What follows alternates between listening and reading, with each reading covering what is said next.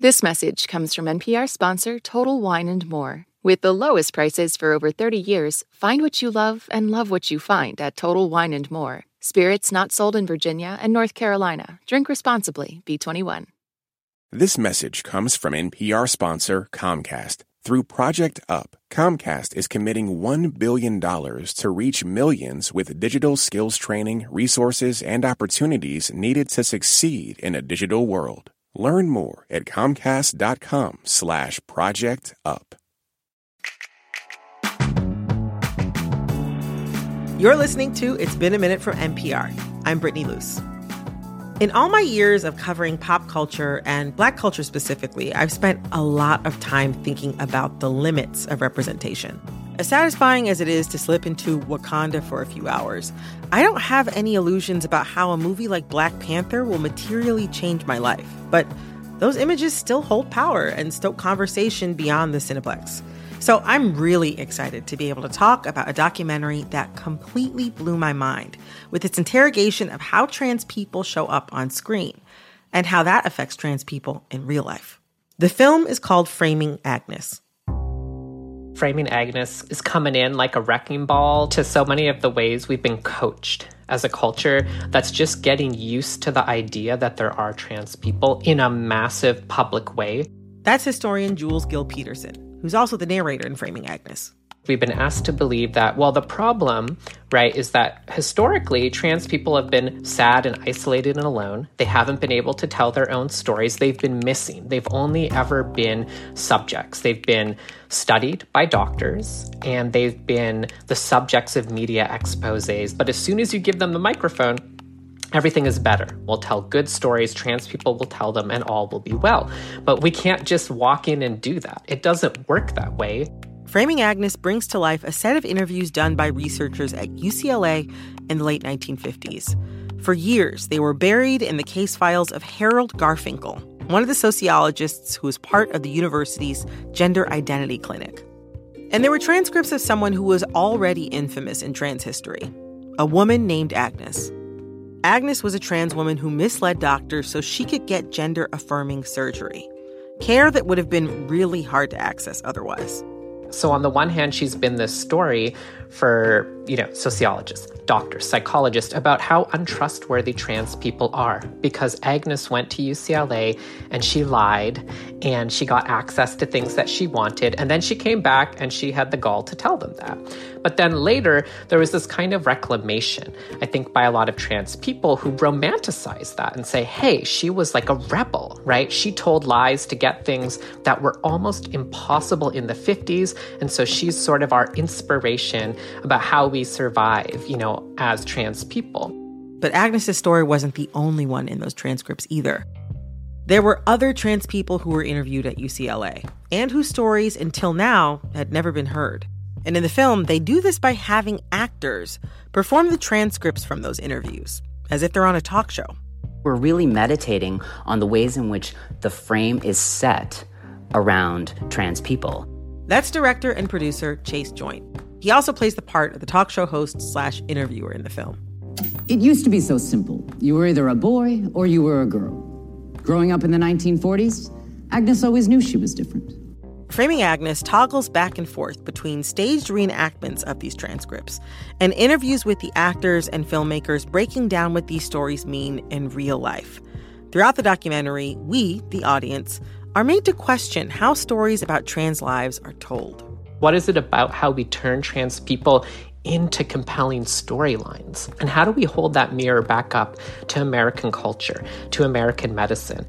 But even if you haven't seen Framing Agnes, this conversation really made me rethink the entire documentary format and how we rely on history to tell us about ourselves. We talk about the constraints of representation, the power dynamics of interviews, and the nature of truth itself. Y'all, I will be thinking about this chat for a really, really long time. So we'll get down to it after a quick break.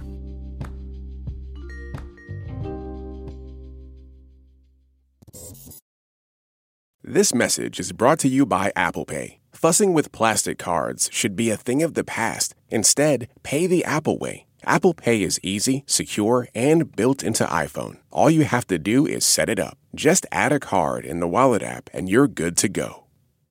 This message comes from NPR sponsor Capella University. With Capella's FlexPath learning format, you can earn your degree online at your own pace and get support from people who care about your success. Imagine your future differently at capella.edu.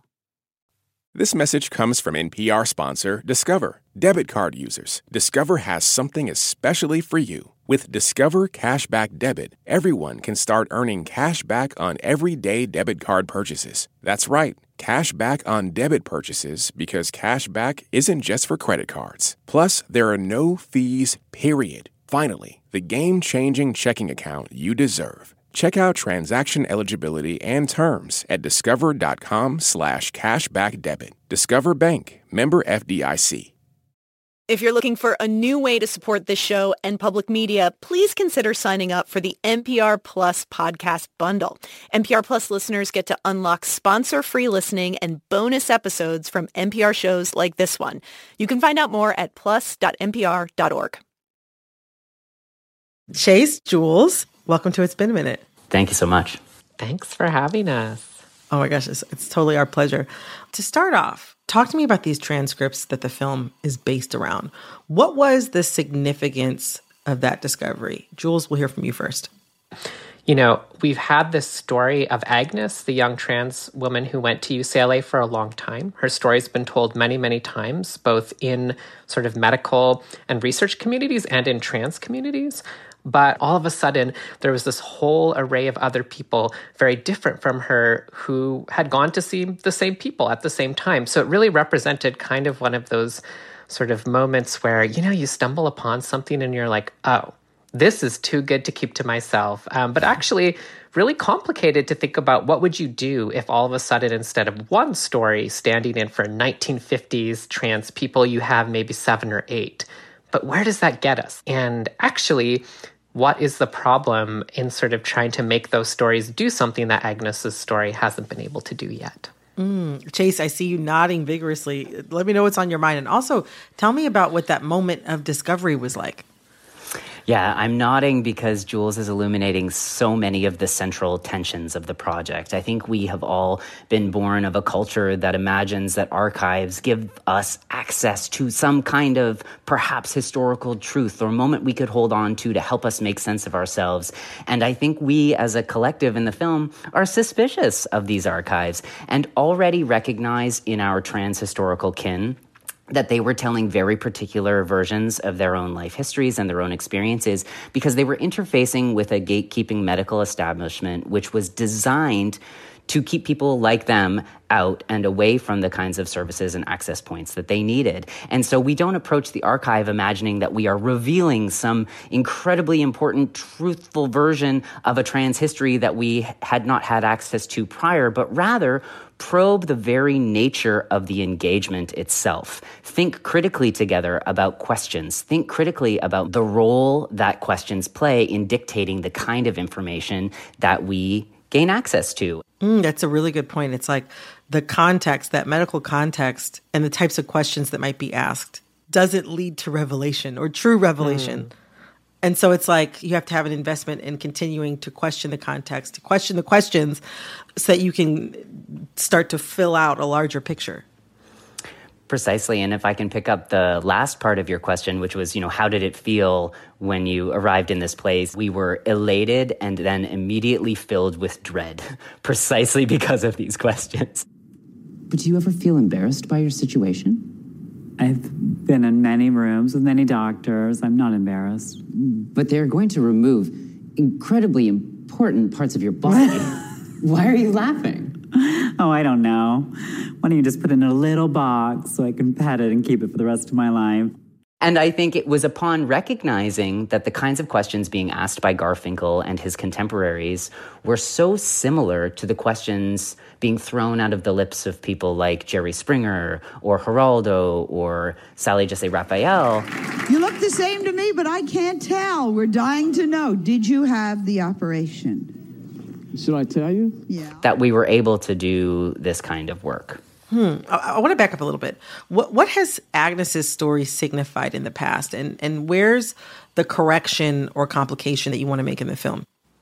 Well, I would almost put it this way. You know that phrase that the truth is stranger than fiction? I mean, I think part of what that might mean for trans people is that, like, our lives are so compelling sometimes that they just make for unbelievable storytelling.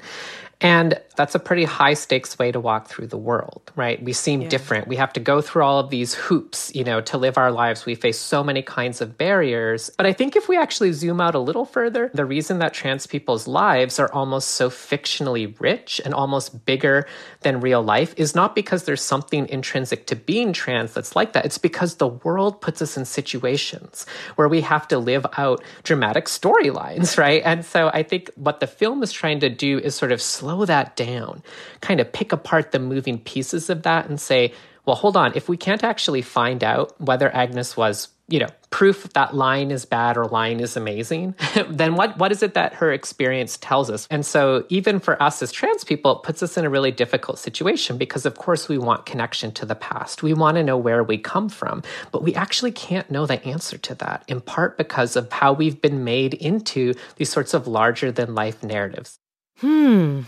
So in these UCLA case files, there's Agnes's story, but also the stories of Georgia, Barbara, Henry, Denny, and Jimmy, the other people who were interviewed. These conversations are reimagined within a talk show format. And something I think a lot about, even just with this job, interviewing people, I think there's something that medical contexts and talk show contexts have in common. And it's like these very prescribed roles and very prescribed power dynamics. Yeah, it's like, I grew up in the 90s watching trans people on Jerry Springer and Sally Jessy Raphael, and that was probably the first exposure I ever had to the idea of trans people. I don't really know what it did to me, but it just made one thing feel so obvious to me, like, oh, this is what it means to be trans, right? And so the film asks in one part, like, well, what if Agnes was on a talk show in the 50s, right? What if these other people whose transcripts we are digging into, what if they were on a talk show in the 50s, like the Mike Wallace show? And it doesn't matter that they literally weren't, because they were. They were sitting down at UCLA talking to these really credentialed, well-dressed white guys in sociology. That is a kind of talk show. And we're still doing that today. And I think one of the things that's so intense to watch on screen is you see our actors. You watch Zachary Drucker or Angelica Ross or Jen Richards. You watch them, and they know how to get into this role. They know how to be these people from the 50s, not because they're the same as them, not because they see themselves in them necessarily in some one-to-one relation, but because they know how to play that role. They know how to step on stage, they know how to have the spotlight on them, and they know what it's like to be on the talk show of American culture. And that is a place where trans people are today, in some ways even more intensely than they were in the 50s. I think it testifies to how even in the most intensely unfair moments where you have no power, right? You're in a doctor's office, your doctor holds all the cards. You're on a talk show that's playing you as a kind of spectacle or playing you for laughs, right? The host has all the cards. But in that moment, trans people know exactly how to get something in through their performance. It turns out trans people do hold a couple of the cards, but the deck has been stacked against them this whole time. And I think there's a way that the film even asks the audience, like, hey, have you ever walked on screen? Are you behind the camera? Could you ever be the host, or would you always be the subject? And these are really live questions. They're about how we produce stories about whole populations of people that then actually affect their real lives. That's just a situation, I think, that's like almost very uniquely American, right? It's very much television, right? We really invented and exported this thing around the world that now is so kind of normal. I think sometimes we forget just how bizarre it is that we consume people like this. And that is absolutely right. It is bizarre. It is uniquely American. It's an American. And I was like, oh, right, we did export that. Very good point. Very good point. Yeah. Thinking more about this role of the host, Chase, I wanted to ask you about playing the role of that like white cis interviewer, half medical, quote unquote, expert, half talk show host. But outside of the reenactments, you're interviewing Jules and the actors as well. What was it like to play the role of the interviewer in a project that is so much about the dynamics of interviewing? Yeah, so complicated and unsettling to recognize that for all the ways in which I might approach collaboration using the words like democratization, these things that feel very true in my gut. Ultimately, I am the one making those edits and making those cuts and choosing what Jules offers in the edit. Ultimately, that authority is mine. And there are all kinds of ways that I try to undercut that authority, even in post-production. But ultimately, I am the person asking those questions and have to think long and hard about the ways in which I am reproducing the power dynamics that I am seeking to critique. In some ways, Jules arrives as our most trusted interlocutor. Someone who is reaching toward the audience to say, grab my hand, I'm going to walk with you and help you interpret some of the things that are happening. But what Jules is also doing, in my opinion, is holding me to account by walking toward the apparatus of the film as a subject, someone who sits outside of the UCLA archive and library and says, this is about me too. I think we all start to kind of join hands in the muck of authority and hopefully unsettle who gets control ultimately at the end of the film. And so one of the things that we're trying to think is, if it is impossible to break the frame, how can we try to think together about how to wrestle with that impossibility? And I think it's through a kind of experimentation, and that can be a performative experimentation, but also intellectual experimentation, where Jules can say, what happens when we think about the power of invisibility? What happens when opacity becomes a powerful political tool? Jules, do you have anything you wanted to add to that? Yeah. Well, it's like we carry these histories that have formed us inside out and turned us inside out over our own lives. And so it doesn't feel good, right? It doesn't feel good for Chase to play the role of Mike Wallace in the same way that, weirdly enough, it doesn't necessarily feel good for me to walk in and say, well, now I'm the talking head expert. But then I looked around the room and I saw this team. I saw Chase, I saw Kristen, I saw this team of queer and trans people. And all of a sudden there is this level of trust and this willingness in me to say, I'm going to risk going into the thing I'm worried about. Like me speaking the way I spoke on camera and telling stories the way I told them and being vulnerable about how I feel as a researcher and a trans woman of color. All of that is happening in real time. It transformed who I am. And I think that has something to do with relieving the burden of putting everything on one person's shoulders. It's not all on Chase's shoulders as director. It's not all on any one of our actors' shoulders on camera. It's not on any one of our interviews off the set of the talk show. And it's not on my shoulders to tell the truth as the narrator and to get us somewhere at the end of the film that we can tie up in a bow. And that, I think, is really, really, really powerful. And I'm not exaggerating at all to say it has changed my life. That is so powerful. I'm going to be thinking about y'all's responses to that question for at least a couple weeks. The idea of how decentralizing the power of the camera, the host, decentralizing the power of those roles and sharing the responsibility among a team. It changes the final product, of course, but it changes how the story is told and the experience of telling the story. Coming up, I talked to Chase and Jules about the other stories in Framing Agnes and why demanding truth from trans people gets us nowhere. Stick around. This message comes from NPR sponsor Charles Schwab with their original podcast, Choiceology. Choiceology is a show about the psychology and economics behind people's decisions. Download the latest episode and subscribe at schwab.com/podcast. Support for NPR and the following message come from IXL Learning. IXL Learning uses advanced algorithms to give the right help to each kid no matter the age or personality. Get an exclusive 20% off IXL membership when you sign up today at IXL.com/NPR. This message comes from NPR sponsor Charles Schwab with their original podcast, Choiceology. Hosted by Katie Milkman, an award-winning behavioral scientist and author of the best-selling book, How to Change. Choiceology is a show about the psychology and economics behind people's decisions. Hear true stories from Nobel laureates, authors, athletes, and more about why people do the things they do. Download the latest episode and subscribe at schwab.com/podcast or wherever you listen. Hey there, everybody, it's Peter Sagal. On our show, Wait, Don't Tell Me, it's usually just jokes, but a man cannot live on dad jokes alone. Sometimes you need to express your trauma that haunts you and drives you, as I did on a bonus episode just for Wait Plus supporters. A deep dish pizza hurt me. That's right, for a chance to hear the raw, real, revealing truth, sign up for Wait, Don't Tell Me Plus at plus.npr.org in order to feel my pain. I want to take a little bit of a turn. Jules, in the film, you talk about Christine Jorgensen, who was an incredibly famous trans woman in the 50s, around the same time as these interviews were recorded.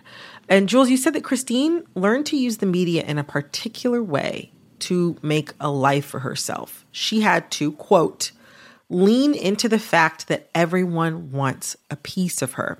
Can you unpack that a little bit? Yeah. I think, first of all, to most people who maybe have only vaguely heard the name Christine Jorgensen, she had been a soldier in World War II. And then she, after the war, wanted to transition and found out that basically there was nowhere to do that in the U.S. And so she had to go abroad to Denmark, and she comes back and is swarmed by the press at the airport.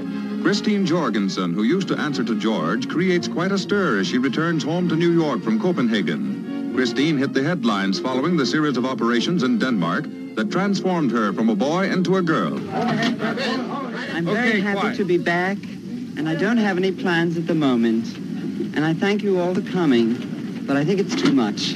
She was the perfect image for a culture hungry for a story, right? Here is this blonde bombshell, they called her, but who used to be a GI. I think back to what that must have felt like for Christine Jorgensen. It's really hard to know because everything she did in public had to be so carefully produced, right? I mean, the questions being thrown at her were so inappropriate. Like the 50s is a pretty censored, buttoned-up era, but, they're asking questions about things that we don't think people used to talk about, like sex. Speaking from a medical and a physiological standpoint, do you have female organs? Christine comes back and takes the world by storm, but also it wakes trans people up in a new way. They start writing thousands of letters to her, like, look, I'm nothing like you, but I am whatever you are. Even though she's unrepresentative, right? And this is an important lesson in the film because Agnes is also unrepresentative. Even though Christine can't tell us the truth of trans people, she can show us a dilemma that rings true, even if it rings true in a million different ways. And I think there's just something about, I just imagine that the weight, the hotness of those lights, the intrusion of those microphones, the badgering of the press yelling at you as you're getting off an airplane. That just feels, even though I've never been in that situation, I get it. I get it. And there's something really enduring to me about our attachment to Christine Jorgensen for what she can tell us about that problem that we're still living with. And I was just going to add that if one were to Google all of our talent, you would be invited into an extraordinary playground of films and photography and poetry and nonfiction writing authored and created by each of our actors. People are still recognizing that if we are going to lose control of our narratives, it is actually through art and culture that we can intervene. Well, and just think about how much trans people are framed in terms of deficit in our culture. Oh, so sad. They have a medical condition. Oh, they suffer. They experience all this depression. Or, oh, there's nothing wrong with being trans, but it's a sad life. It's so hard in the world. Enough with that deficit. What if the real truth is that trans people have extra talent because of the way that we have to move through the world? And that, to me, is one of the inaugural lessons of Christine Jorgensen that's a little buried. Now I want to take a turn toward a different interview subject, someone whose transcripts were found at UCLA.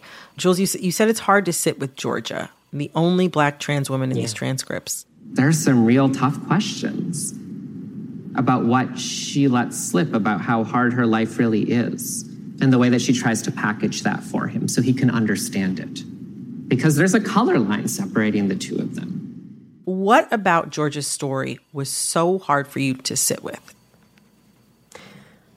Georgia has this impossible burden, not only because she's the only Black trans woman in this archive, and so Angelica Ross has to figure out how to play that on screen, but also because of She's the only one in relation to whom? A bunch of white people, but especially in relation to Agnes, right? Agnes's struggle is, am I going to make it in America, not just as a woman, as a white woman, as a middle-class white woman? That actually means fading away, disappearing into the suburbs, having a beautiful domestic life, marrying a man and never being seen again. Okay, not to say it's not hard, but that's quite a reward at the end. For Georgia, the struggle is, can I live and be taken seriously as a Black woman in 1950s America? The reward or the arrival point, right, already shot through with so much difficulty. We're talking about a city of Los Angeles that is profoundly racially segregated in the 1950s.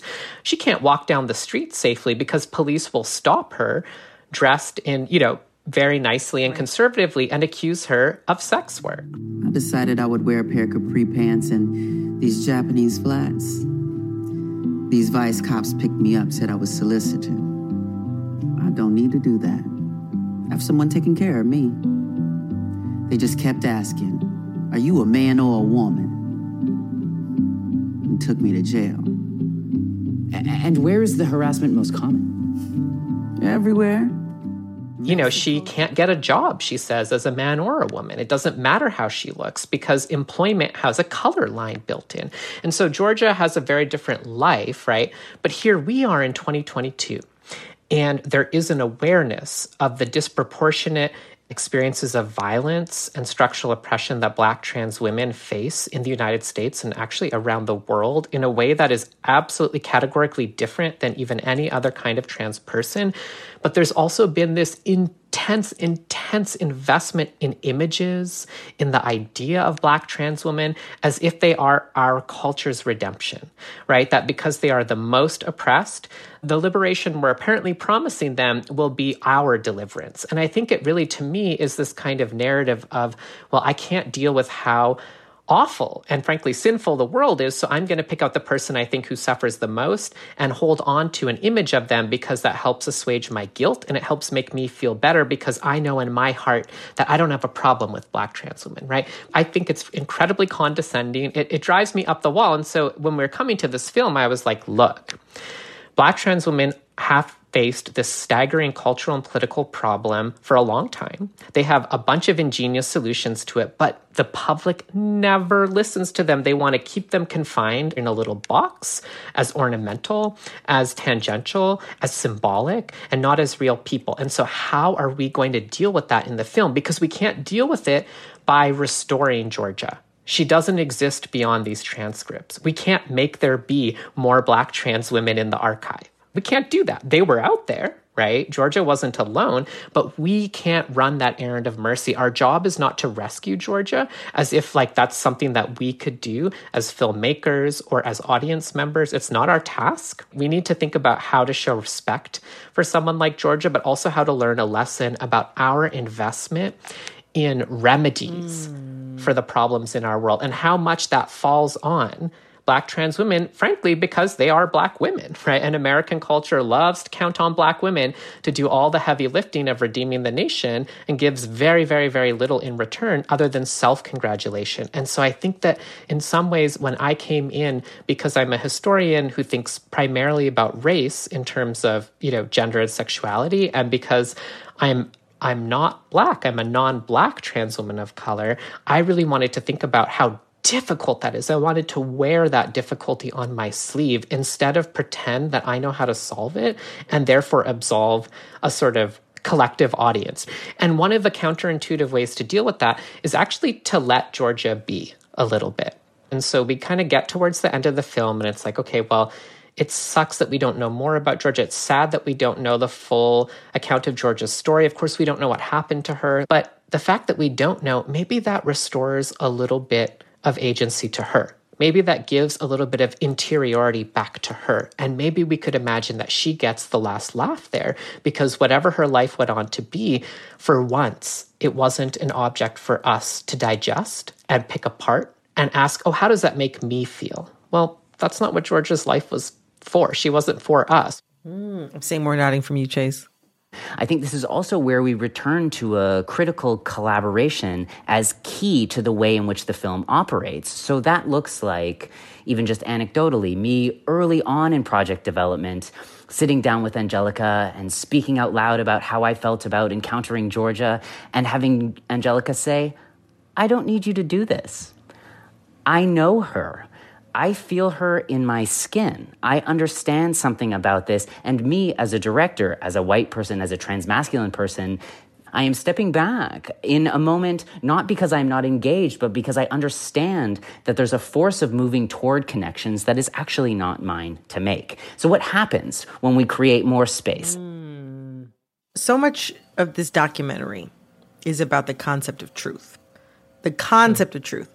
And something our producer Liam said he thought about while watching this film is that many cis people talk about someone's transition using the euphemism, quote unquote, living their truth. When we were talking about this, we both were kind of like, that's kind of condescending and weird.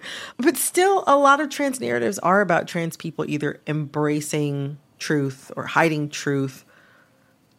What do we miss out on when that is the focus?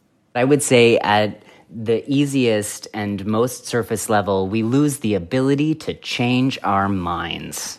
And there's something really dynamic and important about growth and malleability and flexibility and change over time that a narrative that constrains trans people as being in one place at one moment in time and arriving at another place at another moment in time completely negates the circuitous routes in which we all navigate our lives, emotional, physical, and otherwise.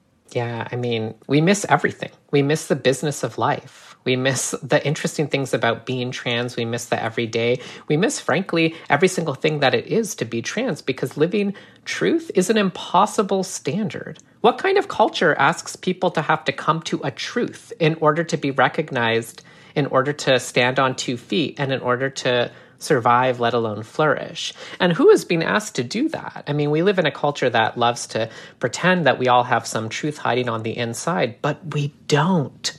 And so the problem then is that trans people are being asked to live their truth because they're establishing what truth means for a broader culture, for a cis culture. We provide the truth of gender. We provide the truth of what sexuality is. We provide the truth of what medicine can and can't do. We provide the truth of what kind of life you're allowed to live. We set the boundaries by crossing them. This is not a way to treat a group of people. And it's frankly not an interesting thing to ask of trans people. I love that we can give up truth in this film because I have to tell you, the feeling for me, it's relief.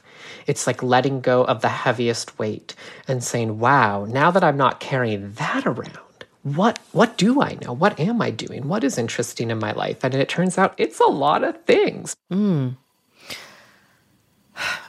Jules, you said that trans people never leave the frame, that they're eternal subjects. What would it look like for trans people to be out of or behind the frame? Wow. To be honest, I don't think we know. I don't think that's what Framing Agnes shows us. I think Framing Agnes sets up the problem. I think Framing Agnes drops us into a few situations where we get really close. And I think that is part of the process of art making that we're trying to deal with, is like we have to invent not the truth of that, not the actual experience, right? Trans people being behind the frame or walking off set finally. It happens sometimes. It's that it's illegible. It has no meaning in our culture. And that is profoundly disturbing in one sense, right? It's also elating. It's exhilarating. And so I think, to me, the answer to the question in some ways is like, well, we don't know, but that's why we need to keep making stuff, right? That's why we need to create better conditions for trans people not to have to live under that constraint in the first place. And so there's an incredible metaphor that Angelica uses at one point of like the ant underneath the magnifying glass. You know, more visibility provides us with so much more opportunities. Those who are in the more privileged parts of our community experience gets more privilege. Those who are in the most vulnerable parts of our community are more vulnerable.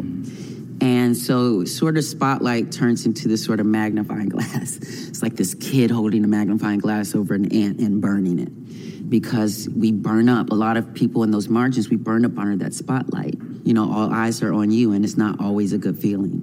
First, it's like turning down the volume, right? It's like lowering that intensity. And we can start to lower that intensity as a culture. We can lower that intensity politically by supporting trans people, making their lives more possible. But then we have to start to follow that talent, right? And let us make things about these dilemmas. And let's start to put words to those incredible, enigmatic, life-altering experiences that for so long trans people just carry around in our flesh and blood, in our love, in our anguish, in our relationships, but that are just so unmetabolized and so untapped. And we don't need to make them into things so that people can consume them. We need to do it for us. We need to do it so we can sit together and being in a room and watching trans people watch this film and just having that okay, don't even say anything right now. I just want to feel this with you. And then maybe let's put some words to it tomorrow or a week from today. And 10 years from now, I hope we're sitting down to talk about a film that has finally kind of gotten there and put some language to it, invented a grammar, and given us some ways to feel through and attach meaning to what we know we're capable of right here, right now, but that just has no formal status yet. This is a really fantastic conversation, not just about the film, but just about the really thoughtful process behind making it. So thank you so much for sharing with me today. Chase, Jules, it was great to have you both. Thanks for having us. Well, thank you so much, Brittany. Thanks again to director and producer Chase Joint and historian and narrator Jules Gill Peterson. Their film, Framing Agnes, opens in Los Angeles on December 14th. This episode of It's Been a Minute was produced by Barton Girdwood, Alexis Williams, Liam McBain, Corey Antonio Rose. It was produced and edited by Jessica Mendoza. Our editor is Kitty Isley. Engineering support came from Josh Newell. We had fact-checking help from Sarah Knight, Bryn Winterbottom. Our executive producer is Verilyn Williams. Our VP of programming is Yolanda Sanguini. Our senior VP of programming is Anya Grundman. All right. That's our show for today. See you next week for another episode of It's Been a Minute from NPR. I'm Brittany Luce. Talk soon.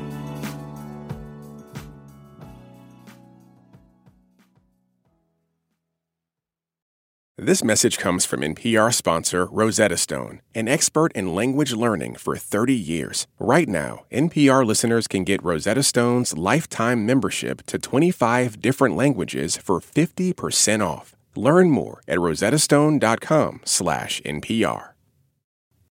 There's a new way to support this show and public media. Please consider signing up for the NPR Plus podcast bundle. NPR Plus listeners get to unlock sponsor-free shows and bonus episodes. You can find out more at plus.npr.org, and thanks.